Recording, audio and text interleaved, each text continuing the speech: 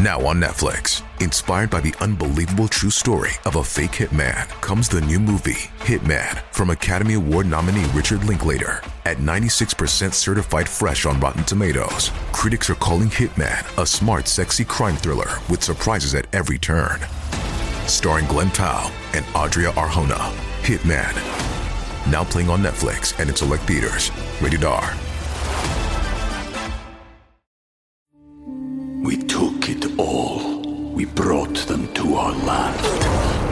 An endless night, ember hot and icy cold.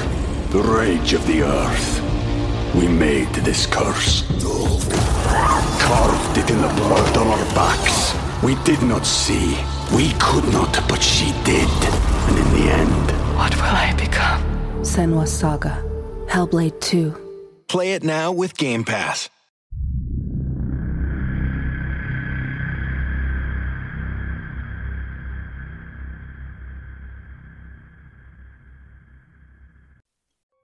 Greetings to those who watch below.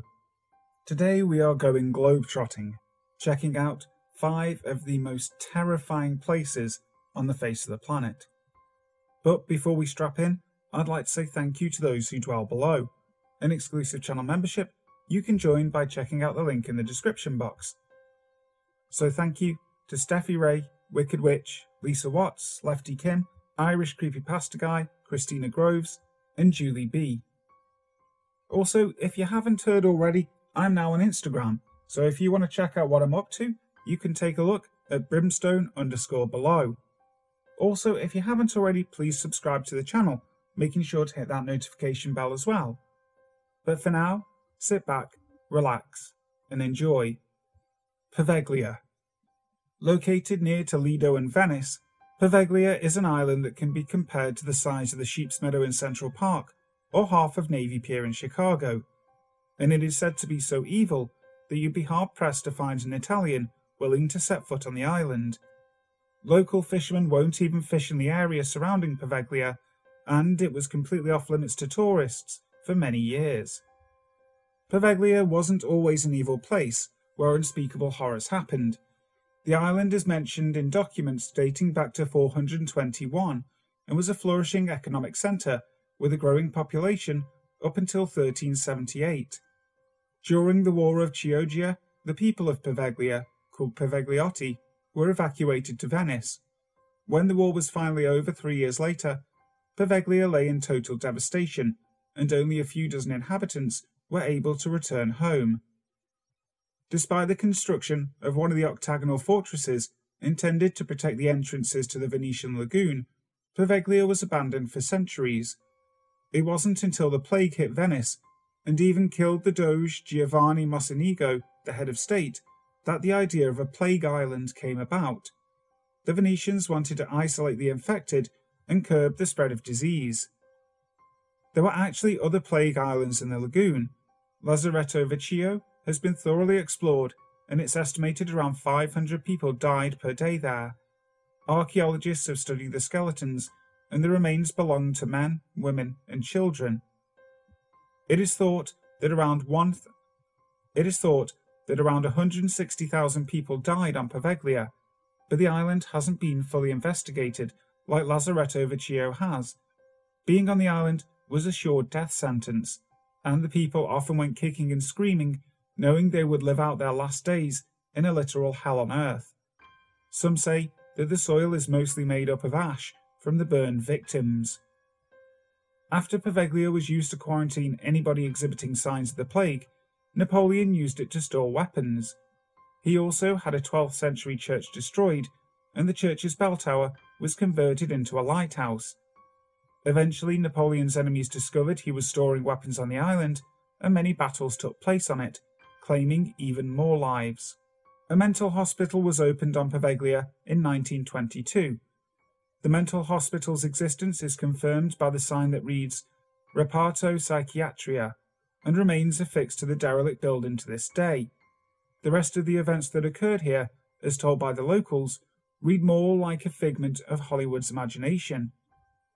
The patients, already considered to have lost their mind, regularly reported seeing the ghosts of plague victims, and said that they were kept up at night from the screams of the tortured souls. Their claims were ignored. As if not already strange enough, the doctor at the mental hospital decided to try and find a cure for insanity by performing lobotomies on the patients. The tales say that he used cruel methods to perform the lobotomies, such as using hand drills. Some of these odd machines can still be seen in the rooms of the hospital today. It's also said that a number of patients were taken to the bell tower, where they were subjected to a special kind of torture. We'll never know for sure what exactly occurred there, because the doctor eventually threw himself from the bell tower, claiming just before that the patients had driven him mad. A nurse is said to have witnessed the whole event, but it is unclear whether the doctor did in fact kill himself or whether someone else threw him from the bell tower. In 1968, after the doctor's death, the hospital was closed and the island was once again completely abandoned. Few people have set foot on Poveglia since 1968, as it is completely off limits for visitors. Paranormal shows such as Ghost Adventures and The Scariest Places on Earth have both had permission to visit the island and to film episodes there. The Island of the Dolls. Just south of Mexico City, between the canals of Xochimilco, you can find a small island with a sad background that was never intended to be a tourist destination. This island is known as the Island of the Dolls. It is dedicated to the lost soul of a poor girl who met her fate too soon in strange circumstances. The surrounding area has thousands of people, but this small island is home to hundreds of terrifying dolls. Their severed limbs, decapitated heads, and blank eyes adorn trees. The dolls on the island can seem threatening, even during the bright light of midday, but in the dark, they are particularly disturbing. It is said that a girl was found drowned in mysterious circumstances many years ago on the island, and that the dolls are possessed by her spirit. Local legend says that the dolls move their heads and arms and even open their eyes. Other witnesses claim that they heard the dolls whispering to each other, while some who were on a boat near the island said the dolls lured them to come down onto the island. Don Julio Santabarrera was the caretaker of the island. The story goes that Julian found a little girl drowned in mysterious circumstances, and he was not able to save her life. Shortly thereafter, Julian saw a floating doll near the canals. Most probably, the doll belonged to the girl. He picked up the doll and hung it on a tree as a way of showing respect and support for the spirit of the girl. Julian was apparently haunted by the spirit of the girl and started hanging more dolls in an attempt to please her spirit. He soon realized the dolls themselves were possessed by the spirits of dead children and continued to collect these creepy dolls, hanging them over the entirety of the island. According to those close to him, it was as if Julian was driven by some unseen force that completely changed him. Apparently, he had been very marked by the fact that he was not able to save the young girl's life. After 50 years of collecting dolls and hanging them on the island, Julian was found dead. He was found drowned in the same spot where he had supposedly found the girl years before. Highgate Cemetery. Highgate has been dubbed the creepiest cemetery in London. Local newspapers in the 1970s caught onto a story that would attract national attention. There was a vampire on the loose in Highgate Cemetery, and two men were competing to be the first to catch it. The cemetery in North London was the it place for the resting souls of wealthy Londoners in the 19th century. The graveyard is an impressive landscape of intricate tombstones and Gothic busts battling unruly ivy, and an A-list guestbook of permanent residents, including Karl Marx and novelist George Eliot. By the end of the Second World War, the cemetery was in need of some serious care. It was run down, making it the perfect filming location for horror movies such as From Beyond the Grave and Taste the Blood of Dracula in the early 70s. But residents were experiencing a horror story of their own. Sightings of a sinister dark figure with blood-red eyes who appeared to glide above the grounds started cropping up in local newspapers. There was no other plausible explanation. It was a vampire. One of the sightings was recounted in a letter written by young Wicca enthusiast David Farrant and published in the Hampstead and Highgate Express. Farrant claimed he had seen a tall grey figure floating in the cemetery on Christmas Eve in 1969, and that he had since found foxes in the grounds with their throats slit. As president of the Psychic and Occult Society, it's no surprise that he jumped to paranormal conclusions. Shortly after Farrant's letter was published, a second man, Sean Manchester, was interviewed by the same newspaper for an article titled "Does a Vampire Walk in Highgate?" Manchester claimed that the figure was in fact a king vampire, a medieval black magician who had practiced magic in Wallachia, the home of Dracula, before being buried in the cemetery. His body, Manchester claimed, had been resurrected by a modern Satanist, and his demonic form now stalked the graveyard at night. Manchester, president of the British Occult Society, self-professed exorcist and vampire slayer, and an alleged bishop of some unknown church, declared that he would be the one to rid the cemetery of the vampire. Farrant hit back, saying that the vampire myth had been blown out of proportion with the unhelpful influence of the media, and that the figure was in fact nothing more than your common garden ghost. In 1970, Manchester published The Highgate Vampire. Farrant came back with his own book, Beyond the Highgate Vampire. Proving that hell hath no fury like a magician scorned, the two developed a feud that continued until David Farrant's death, and their antics around the Highgate vampire hysteria attracted the attention of the national press. Stories about the Highgate vampire got so out of control that on Friday, March the 13th, 1970, an ITV special report about it prompted an angry mob to descend on Highgate, determined to rid their town of the vampire tormenting local residents.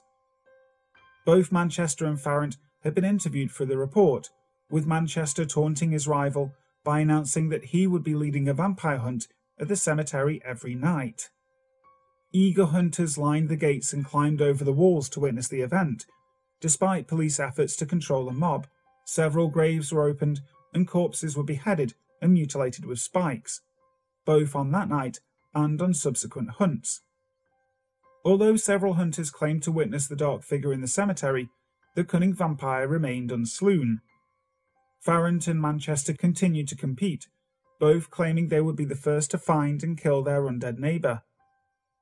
In a conclusion straight out of Harry Potter, the two decided to hold a duel to decide once and for all which of the two men was the greater magician and paranormalist. Flyers started to appear in London Underground stations advertising the magical duel, which was scheduled for April 13th, 1973 on Parliament Hill in Hampstead.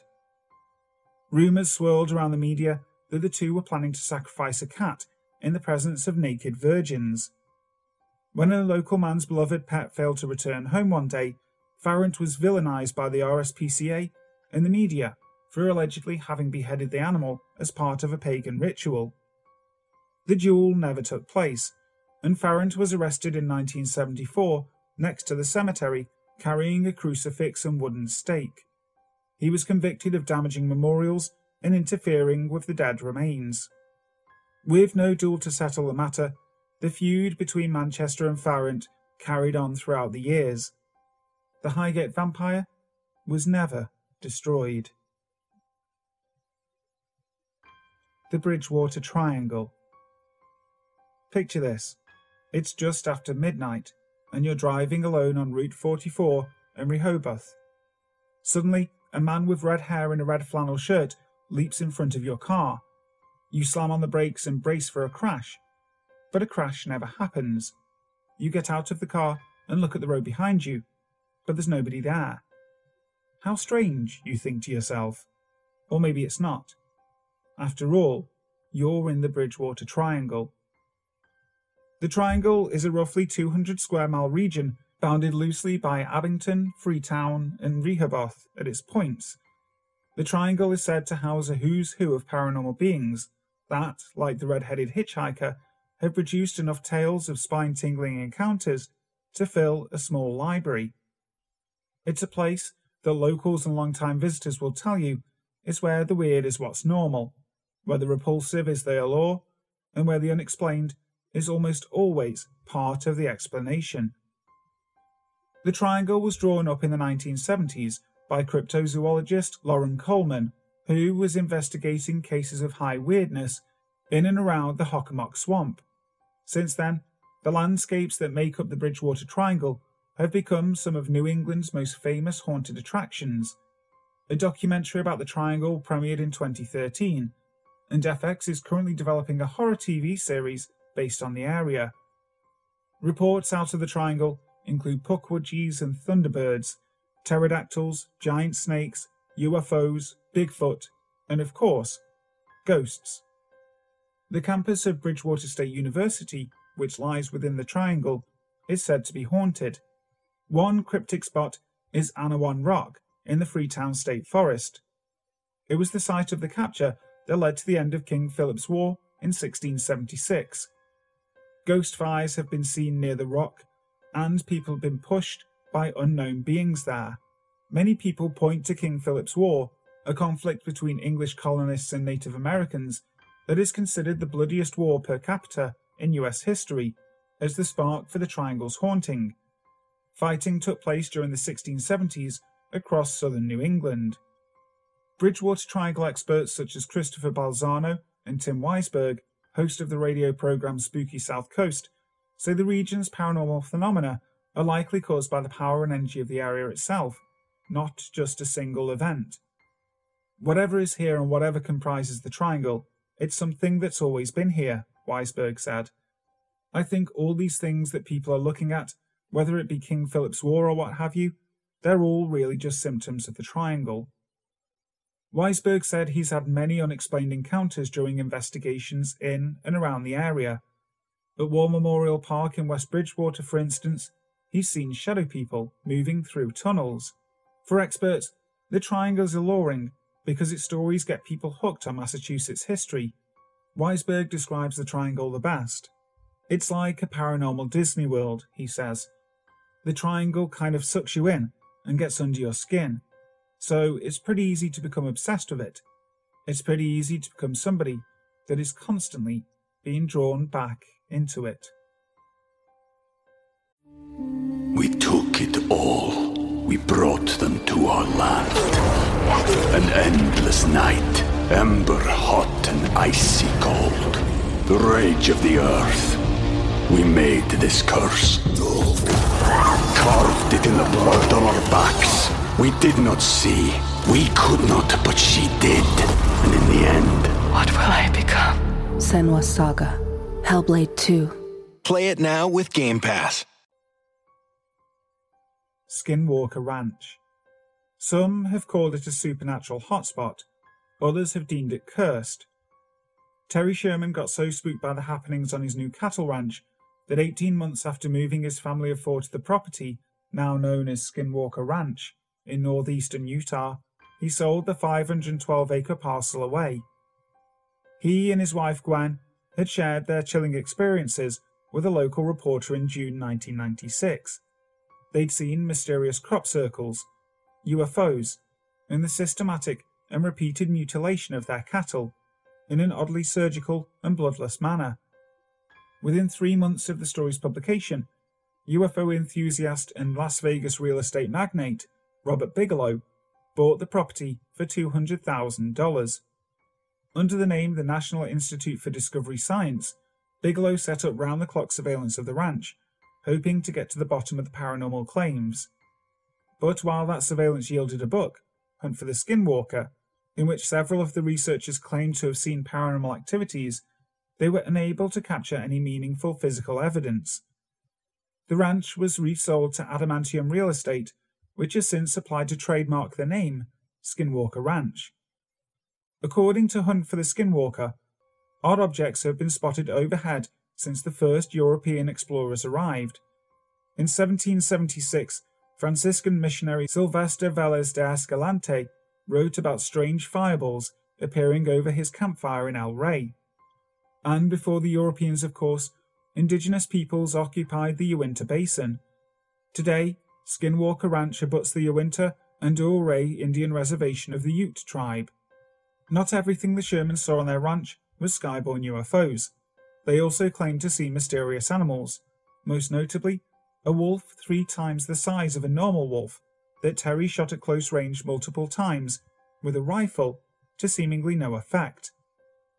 Then, on the night of March 12, 1997, after the ranch had been sold off, biochemist Colm Kelleher, working with Bigelow, claimed to see a large humanoid creature spying on the research team for a treat.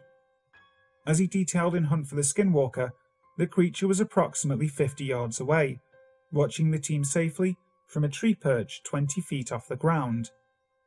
The large creature that lay motionless, almost casually in the tree, said Kelleher.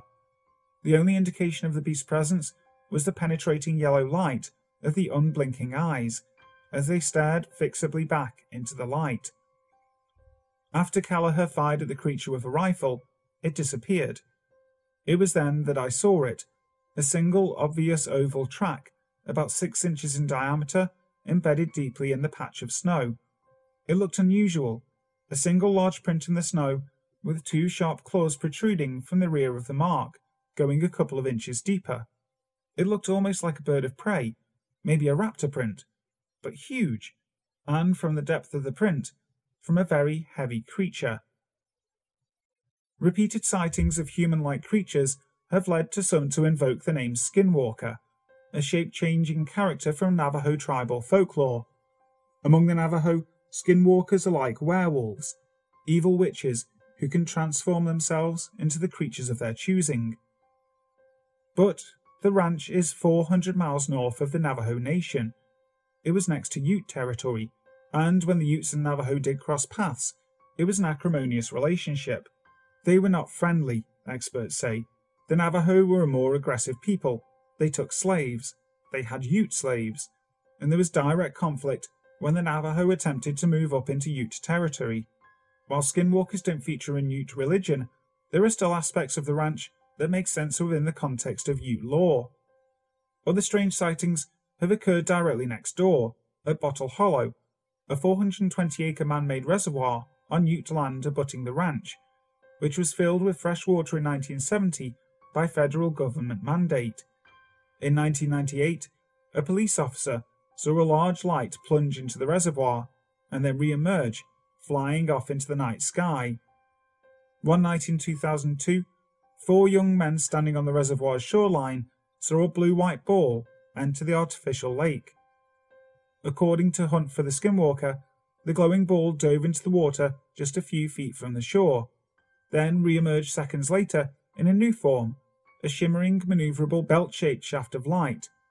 After performing a brief writhing aerial dance, the belt of light zipped away at a high rate of speed, hugging the ground, before disappearing below the top of Skinwalker Ridge. The appearance of the supernatural around Bottle Hollow makes sense with the context of Ute belief. According to Ute beliefs, springs and certain waterways were reservoirs of negative power. There were evil spirits or evil sprites that could rise up out of the water and drag you in. We may never know what haunts Skinwalker Ranch, but it's safe to say that whatever is there is incredibly old and incredibly dark. Hi guys, thank you so much for listening to today's video. I really hope you enjoyed it. If you did, make sure to leave a like, and as always, please subscribe to the channel if you haven't already, making sure to hit that notification bell. So, until next time, sleep tight. When you need mealtime inspiration, it's worth shopping Kroger, where you'll find over 30,000 mouth-watering choices that excite your inner foodie. And no matter what tasty choice you make, you'll enjoy our everyday low prices, plus extra ways to save, like digital coupons worth over $600 each week. You can also save up to $1 off per gallon at the pump with fuel points. More savings and more inspiring flavors make shopping Kroger worth it every time. Kroger, fresh for everyone. Fuel restrictions apply.